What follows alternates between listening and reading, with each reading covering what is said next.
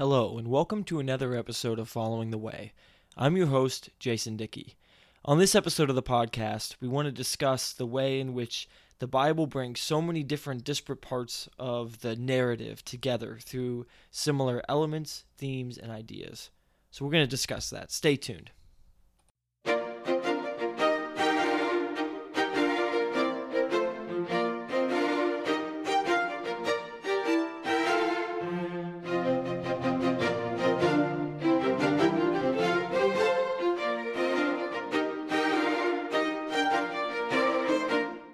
Thanks for joining me once again. I apologize for the short hiatus since the last episode, but hopefully this one can be interesting to you all and continue the theme that we've tried to do of providing some insight or interest into the Bible and into the walk that it is following the way of Jesus Christ.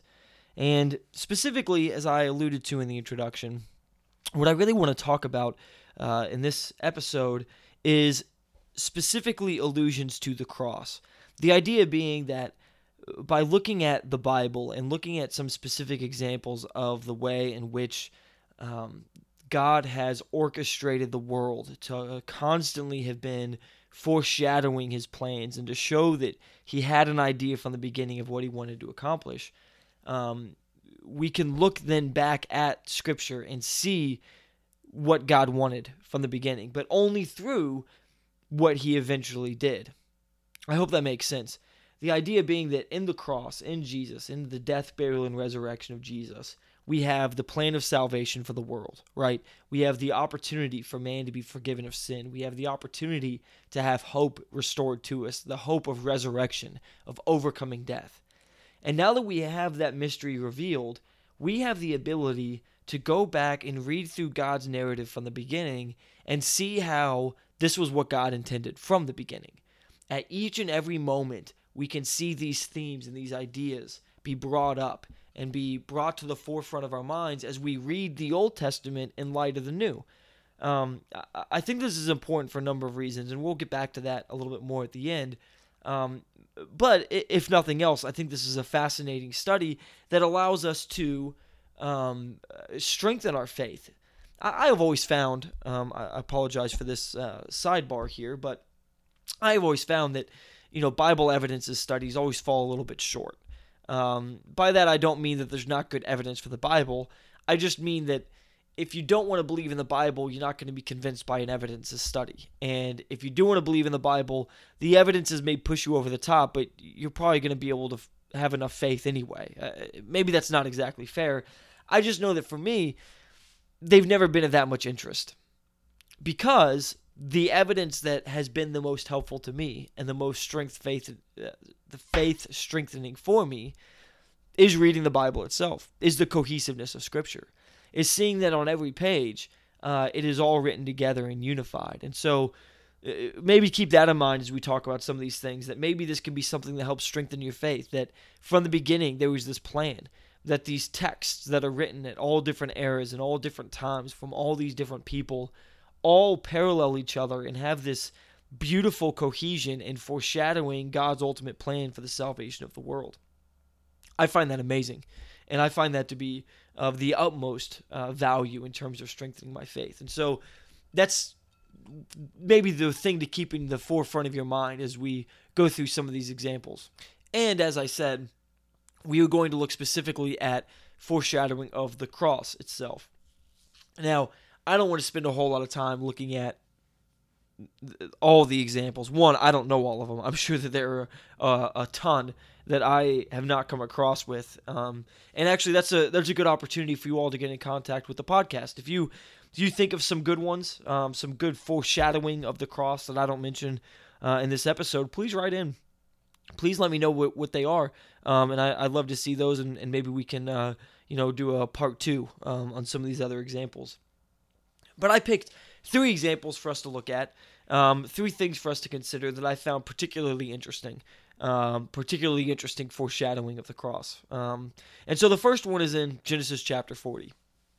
Now, in Genesis chapter 40, we pick up in the story of Joseph. Now, for those of you who don't know or don't recall your Bible history particularly well, that's fine. But you probably are familiar, I would assume, with the patriarchs of the Israelites, Abraham, Isaac, and Jacob. Abraham was the man who traveled to Canaan first, who had the covenant that bound him to God, that God made with him, that God repeated several times through his life, that he would be the father of a great nation, and they would have this great land, and through his seed, the children of the earth would be blessed. Those are the three big promises that we always think of as a part of that covenant. And so Abraham is that patriarch. And then he has the son Isaac and the grandson Jacob. And Jacob has the 12 sons, two of whom were from his favored wife, Rachel, which made those two sons his favorite sons, Joseph and Benjamin. Now, Joseph, because he was older than Benjamin, was the favorite son. That's kind of the implication that we get. And so Joseph, because he is his father's favorite son, it draws a lot of enmity from his brothers. And to be fair, Joseph doesn't do himself any favors. He seems to be a little bit pretentious, maybe.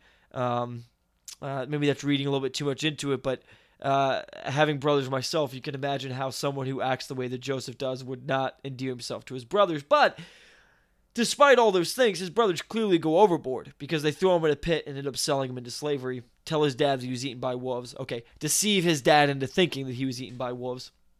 And so Joseph is shipped off, finds himself in Egypt, is working in Potiphar's house. Potiphar's wife tries to seduce him. He resists. She gets mad, accuses him of trying to seduce her. So he gets thrown in prison because slave versus nobleman's wife. Nobleman's wife wins every time. So Joseph goes to prison. And that's where we are in Genesis chapter 40. So Joseph is languishing in prison. And at that time, two people were thrown into prison with him. The butler and the baker of the king of Egypt. And so they're in there, and they both end up having these dreams. And so when Joseph saw them that morning, they were clearly distraught because they had these dreams and no one was there to interpret them. And so Joseph says, well, God is the one that interprets dreams. What are the dreams? And the butler says, well, I had this dream where there were these 3 vine branches, and it budded and it blossomed, and it had all these clusters of grapes. And I took these grapes and I pressed them into the Pharaoh's cup, and I placed the cup in Pharaoh's hand. And Joseph says, well, the 3 vines are 3 days, and in 3 days you're going to be restored to your position in the king's household. So the baker's like, hey, that sounds pretty good. I went in on that, so tell me about my dream, Joseph. My dream, I have 3 baskets on my head full of bread, and the top basket starts getting pecked at by the birds, and the birds eat the bread. What does that dream mean? And Joseph says, well, unfortunately, the 3 baskets are 3 days, but in 3 days you will have your head lifted off of you, and you will be hung on a tree. Specifically, it says in verse 19, within 3 days, Pharaoh will lift off your head from you and hang you on a tree, and the birds will eat your flesh from you. So then, it's verse 20, now it came to pass on the 3rd day, which was Pharaoh's birthday, that he made a feast for all servants, and he lifted up the head of the chief butler and the chief baker among his servants. Then he restored the chief butler to his butlership again, and he placed the cup in Pharaoh's hand. But he hanged the chief baker as Joseph had interpreted to him. Yet the chief butler did not remember Joseph, but forgot him. Okay, so that's kind of an interesting thing, but what on earth does it have to do with Jesus' crucifixion? Well, there's a couple similarities right off the bat, right? 3 days. Jesus was in the grave 3 days. So that's interesting. The butler had 3 days until he was resurrected, if you will, that he was restored from prison back to the king's house, raised back up to a position in the king's household, whereas the baker had 3 days until he was dead, hung on a tree, which that language in and of itself is ominous because, as we know, Jesus was hung on a tree, and as Paul writes in Galatians, cursed is anyone who hangs on the tree, quoting from Deuteronomy. And so the idea is that Jesus bore the curse of the law because he was hung on the tree, and yet that language is the language used here of the baker. Okay, so when I was reading this and thinking about this, and maybe this struck you as I read it as well, it doesn't really fit, right? Because it says that the baker's head will be lifted off of him. In verse 19, will lift off your head from you, and then he'll hang you, which most scholars say that means that he's going to be beheaded and then impaled, and his body's going to be shown as a symbol of what happens if you don't take care of the responsibilities given to you by the king. So you're like, man, well, it sounds pretty good, but I just don't buy it. Jesus wasn't decapitated. That's a pretty big difference. It's like, okay, that's fair. And it struck me that way as well. But I started reading through my commentaries to see if anybody, made this connection or not. And interestingly enough, in the commentary by Nahum Sarna in the JPS Torah series, his commentary on Genesis, he's commenting on verse 19. And what he says is that essentially the word there used for head being taken off is not the typical Hebrew word for decapitation. And so he says, and in fact, he points out that some manuscripts don't even have that word off in there at all, and that actually the Vulgate doesn't include that word.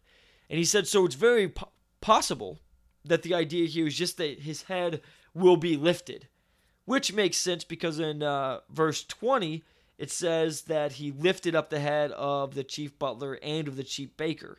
So obviously the butler wasn't decapitated because he goes on to serve in the Pharaoh's household. So it seems like that's probably the idea here. They're going to be lifted up to be brought to justice is what that idiom would mean. And so the fact of the matter is that this actually correlates even better with the cross than what we first thought, because Jesus as well was lifted up and hung on a tree. And here the baker's head is lifted up and he is hung on a tree. And so the language is ominously similar. So why would God do that? Why would God foreshadow this here?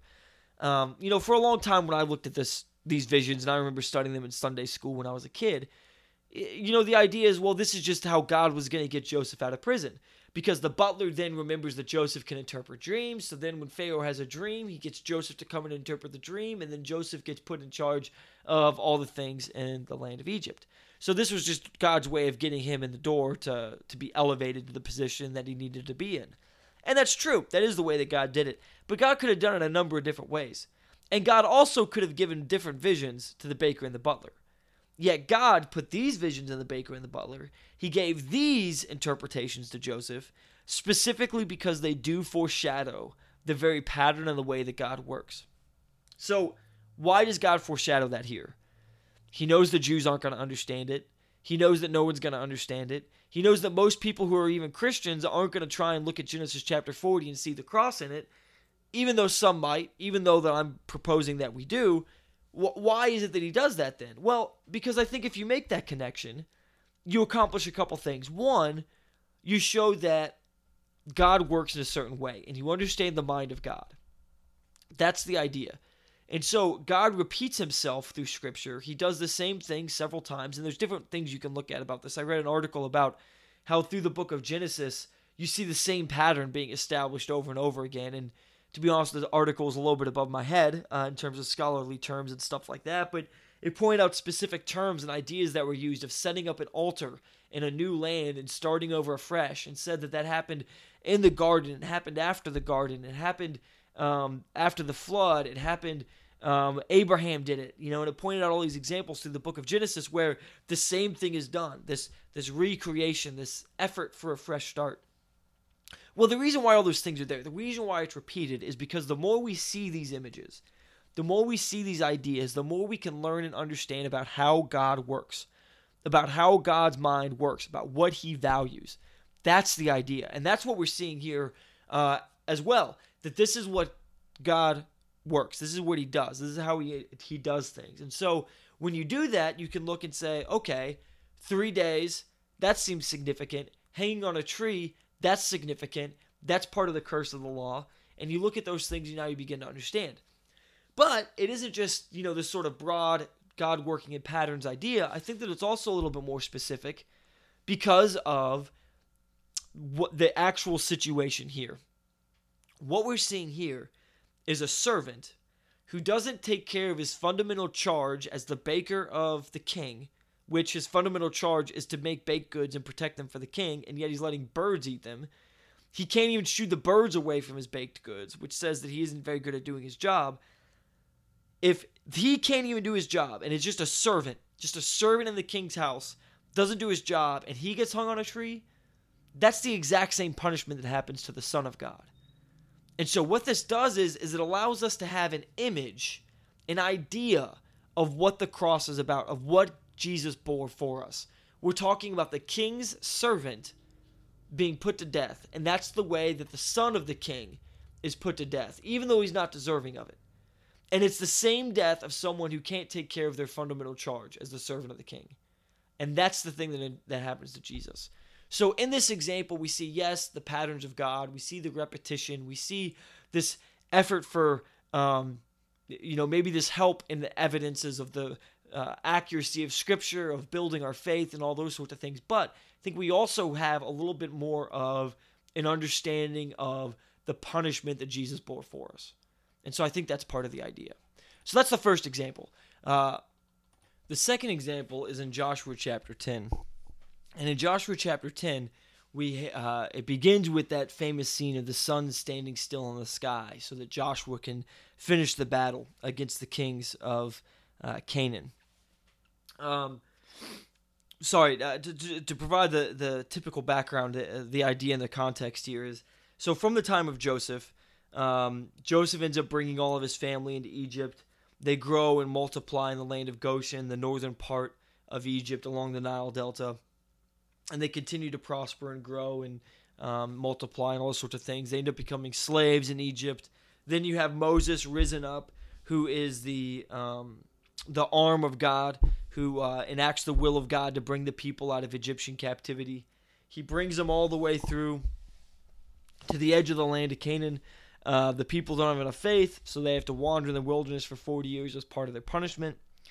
And then, after all that's said and done, Joshua, who stood by the side of Moses through all of those events, is put in charge of the people, and he is the one leading the conquest of Canaan. And so here we are in Joshua chapter 10, in the midst of this conquest of Canaan. Moses mentioned several times in Deuteronomy the wickedness of the land, how wicked, wicked, wicked they are. They do all these terrible things, these debaucherous things. This is God's judgment upon them. The Israelites will judge these people for God, all that kind of thing. And so that's what's going on. And so they come in, and this conquest is going on. And so there's a specific battle between the 5 kings of the Amorites, the king of Jerusalem, the king of Hebron, the king of Jarmuth, the king of Lachish, and the king of Eglon, all gathered together, and they go up to fight Gibeon. Gibeon had tricked Joshua into making an alliance with them. And so because of that alliance, Joshua had to go defend Gibeon. And so they go into battle with Gibeon against these 5 kings. And that's, God brings hailstones down to kill most of the people. And then in the midst of that, Joshua speaks to the Lord and says, "Sun, stand still over Gibeon, and moon in the valley of Aijalon." So the sun stood still and the moon stopped till the people had revenge upon their enemies. So there's that kind of phrase in there. So that's interesting thing that occurs. But after this battle, it says the 5 kings flee and they hide themselves in the cave at Makkedah. And so they're there hiding in the caves of Makkedah.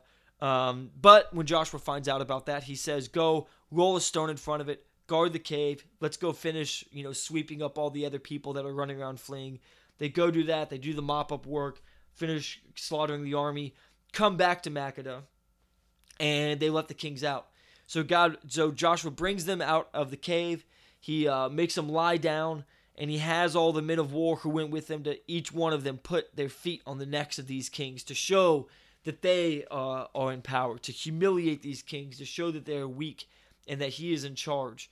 And so they all do that to demonstrate their power. And then after that, Joshua gives a little speech about being strong and of good courage, about how God's going to give everything into their hands. And then Joshua kills them, hangs them on a tree, and leaves them hanging on a tree until evening, it says in Joshua 10:26. Verse 27, "So it was at the time of the going down of the sun that Joshua commanded, and they took them down from the trees, cast them into the cave where they had been hidden, and laid large stones against the cave's mouth, which remain until this very day." That one's pretty crazy. The similarities. Hanging on a tree until nightfall, then being put in a cave, and stone being rolled in front of it. I mean, that's pretty similar to the things that happened to Jesus. And even more than that, the humiliation before the death. the way Jesus was mocked, put in this false robe and the crown of thorns and beaten and slapped to demonstrate their power over this supposed king of the Jews. And pretty horrific scene there. Here, the same thing happens. They put their feet on the neck of these kings before this happens. And so once again, we get all these same images of God's repetition and the way that God's works. The cross, the hanging on the tree, waiting until evening to be put in the cave, and then the stone rolled over it. But in this situation, there's a couple things that I think are worth noting. One, in how it relates to Jesus, in that notice that these are the wicked kings of Canaan. These are the wicked people who God is judging. I mean, listen to some of the things that Moses said about this. It is because of the wickedness of these nations that the Lord your God is driving them out before you. Do not defile yourselves by any of these things, for by all these the nations which I am casting out before you have been defiled. When you enter the land which the Lord your God gives you, you shall not learn to imitate the detestable things of those nations, because these detestable things the Lord your God will drive them out before you. Worst of all, Canaanites practice child sacrifice, and there's alluded to it in that Leviticus 18:21, where God commands, do not give any of your children to be sacrificed to Molech. So, I mean, Deuteronomy 9:5, Deuteronomy 18:9 and 12, Leviticus 18:21, just those verses I just read, in those passages, the idea is these people are wicked and God is judging them and bringing judgment upon them. This is the place where Sodom and Gomorrah was. This is where that sort of wickedness existed. And so God is sending in his people to enact judgment upon them. This is their judgment day because of their wickedness and their evil.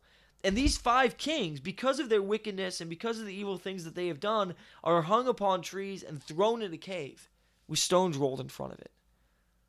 Jesus has the same fate as the wicked kings of Canaan that were being judged by God. Do you get that? Do you see how significant that is? That Jesus bore that punishment. He bore that shame. He went through that for us. It's pretty crazy. It's pretty wild. But notice some of the key differences too. The sun stood still in the battle before this occurred. When Jesus was crucified, the sky was darkened. These kings are guarded while they're alive in the cave. Jesus is guarded after he's dead. These differences in the idea being that in one case, this is a great victory for God, so the sun stands in the sky. This is them about to be put to death, so they need to be guarded to face their judgment. Jesus is sorrowful, and the world mourns and weeps over the death of the Savior. He's guarded after he's put to death because he will rise again, because he will be resurrected. It's pretty neat, pretty interesting stuff there. Pretty interesting what it says here in Joshua 10. And the way that correlates is pretty significant. One last example I want to look at is in Numbers chapter 21. So this is actually going back in time a little bit. So this is during the wilderness wanderings, the time period in between Joseph and in between the time of Joshua. Well, the time of Joshua's conquest. And so in Numbers chapter 21, we get this kind of interesting little story here. Basically, some of the Canaanites were defeated at Ormah. The king of Arad was defeated. And the next logical step in the place in their journey to Canaan would be through Edom. But God told them they weren't going to pass through Edom. They weren't going to be allowed through. So they have to go the long way around. And as they're traveling the long way around, the people get upset. And so in Numbers 21, verse 4, it says, they journeyed from Mount Or all the way to the Red Sea to go around the land of Edom. And the soul of the people became very discouraged on the way. And the people spoke against God and against Moses. Why have you brought us up out of Egypt to die in the wilderness? For there is no food and no water, and our soul loathes this worthless bread. So here's God, who's been taking care of them, who's been feeding them, giving them water, miraculously taking care of them, even though this is their punishment. Keep in mind that the reason why they're still in the wilderness is because they're being punished. And so this whole situation is going on. This whole thing is going through as they travel through the land. And then after this, they just start whining and complaining to God about what's going on. Well, in chapter 21, it says, verse 6, "So the Lord sent fiery serpents among the people, and they bit the people, and many of the people of Israel died. Therefore the people came to Moses and said, 'We have sinned, for we have spoken against the Lord and against you. Pray to the Lord that he take away the serpents from us.' So Moses prayed for the people. Then the Lord said to Moses, 'Make a fiery serpent and set it on a pole, and it shall be that everyone who is bitten, when he looks on it, shall live.' So Moses made a bronze serpent and put it on a pole, and so it was if a serpent had bitten anyone. When he looked at the bronze serpent, he lived." Such a strange little story. One, Moses makes a graven image, which they were forbade to do. Granted, this is at the command of God. And the thing that saves them is an image of the very thing that's killing them, which is interesting. And then he puts it on a pole, and all I have to do is look at it. And the mere sight of this thing saves them from the fiery serpents, which I think the idea there is that it burns, like it has this poison that burns before it kills her. I think that's the idea of fiery. So yeah, it's just kind of an odd little story there, and then it just moves on with the narrative. But what's interesting is Jesus himself references this in John chapter 3. So John chapter 3 is when Jesus is talking with Nicodemus, who is a ruler of the Jews, and this guy kind of comes to him at night to kind of ask him some questions to try and figure out what he thinks about Jesus. And Jesus speaks to him as archaically as he always does about being born again. Nicodemus is clearly confused. So Jesus explains it by getting more confusing. And Nicodemus' response is, how can these things be? Basically, I don't understand what you're saying. And so Jesus gives this little mini sermon, and he talks about how we speak of what we know, and we testify what we have seen, and you do not receive our witness. Basically, you don't know. You don't testify of this because you haven't received it. You haven't seen it. He said, if I told you earthly things and you do not believe, how will you believe if I tell you heavenly things? He's saying, look, I told you, and I'm speaking to you in terms that you would understand, and you don't get it. So if I speak and explain it to you how it actually is, then you really won't get it. And then he goes on to say, no one has ascended to heaven but he who came down from heaven, that is the Son of Man who is in heaven. Basically, no one's gone up to heaven. You can't understand heaven. No one's gone up there at all except he who has come down out of heaven, which is the Son of Man.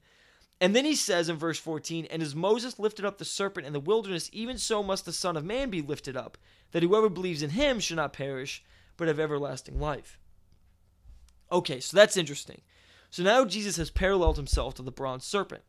And it is in this context of you don't understand these things of God, you don't understand the birth that we're going to have, this resurrection that's going to occur, this being born again, an allusion probably to baptism as well as the resurrection, all these sorts of things, kind of tied up together.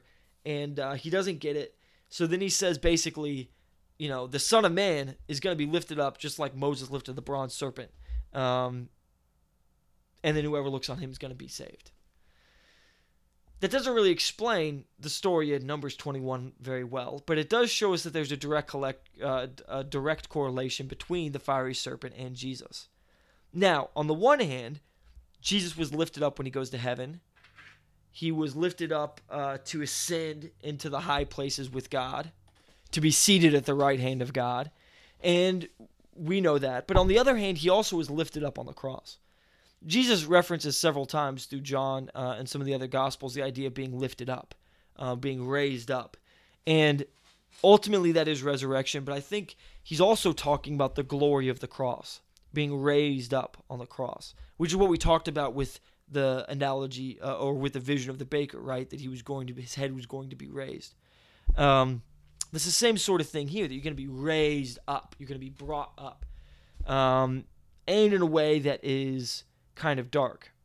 So to help understand or clarify what I'm saying, think back to this image in Numbers 21. In Numbers 21, the curse is the fiery serpents that come and bite them and kill them. The blessing is a fiery serpent on a pole that they look at that saves them.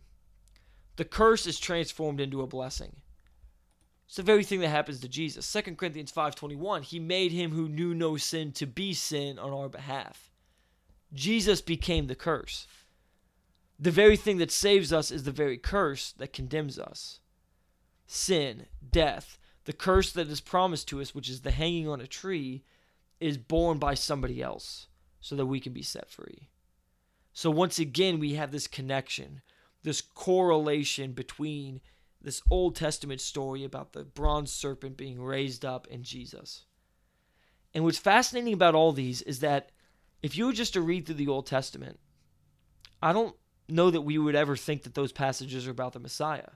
And in fact, some of you listening to this may think that I'm making mountains out of molehills by trying to connect these things.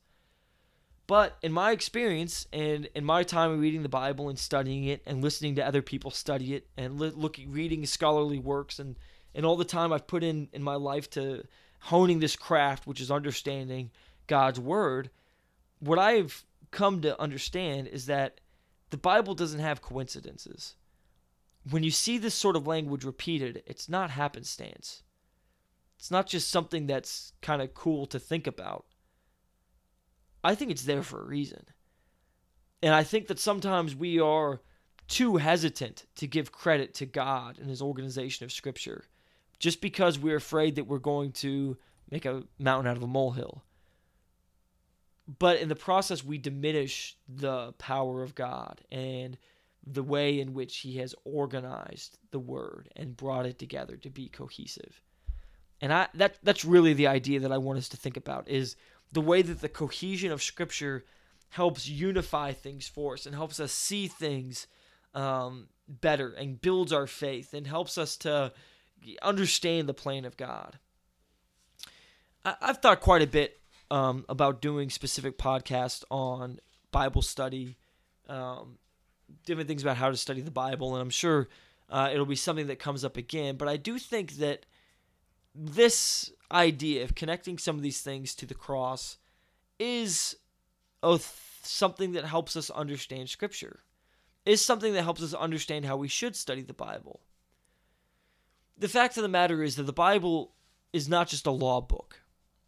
It's not just a bunch of outdated laws and then some new relevant laws. The Bible is the Christian library. My brother-in-law is the first one I heard described it as that, but basically what he said was it's the Christian library. It's law, and it's history, and it's geography, and philosophy, and poetry, and prose, and wisdom.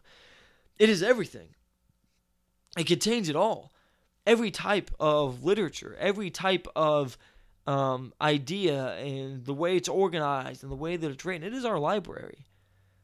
And the reason why it is our library, and the reason why it has all these different types of language and all these different things in it, and these different analogies and these different connected ideas all the way through, is because being a Christian isn't about memorizing what we can or can't do. It's about developing our minds into thinking like God does, to see the world the way that he does. Poetry is a way of expressing an emotion or an idea that words fall short of describing. That's what it does. It allows us to convey complexities that normal language don't quite allow. And you get that through the pace of the way it's written, the way things rhyme, the way words are emphasized, the way the language flows off your tongue as you read it and recite it and say it. All of that helps us to convey an emotion, an idea. That's in the Bible.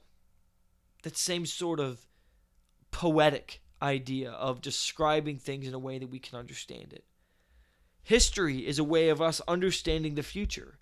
Sometimes the only way we can forecast is by looking at the past.